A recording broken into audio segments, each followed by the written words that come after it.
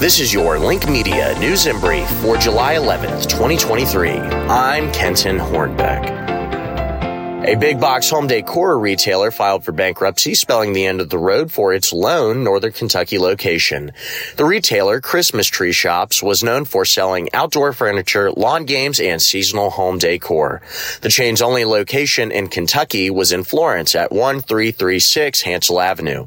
In total, Christmas Tree Shops has 72 stores in 20 different states across the country, all of which are slated to close. According to their website, shoppers can get up to 50% off all in-store items as the company goes through a liquidation sale.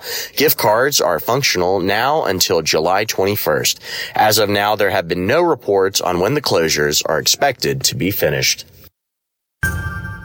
In less than 60 days, Kentuckians will be able to make their first ever sports bets in the state.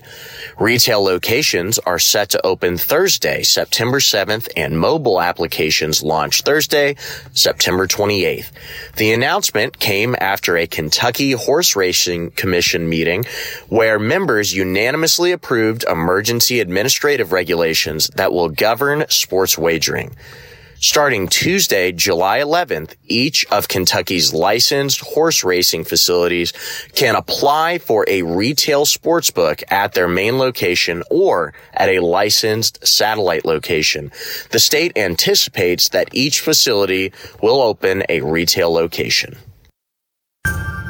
And finally, the Campbell County Board of Education voted to settle the lawsuit related to the former disabled American veterans property in Cold Spring at their meeting Monday night.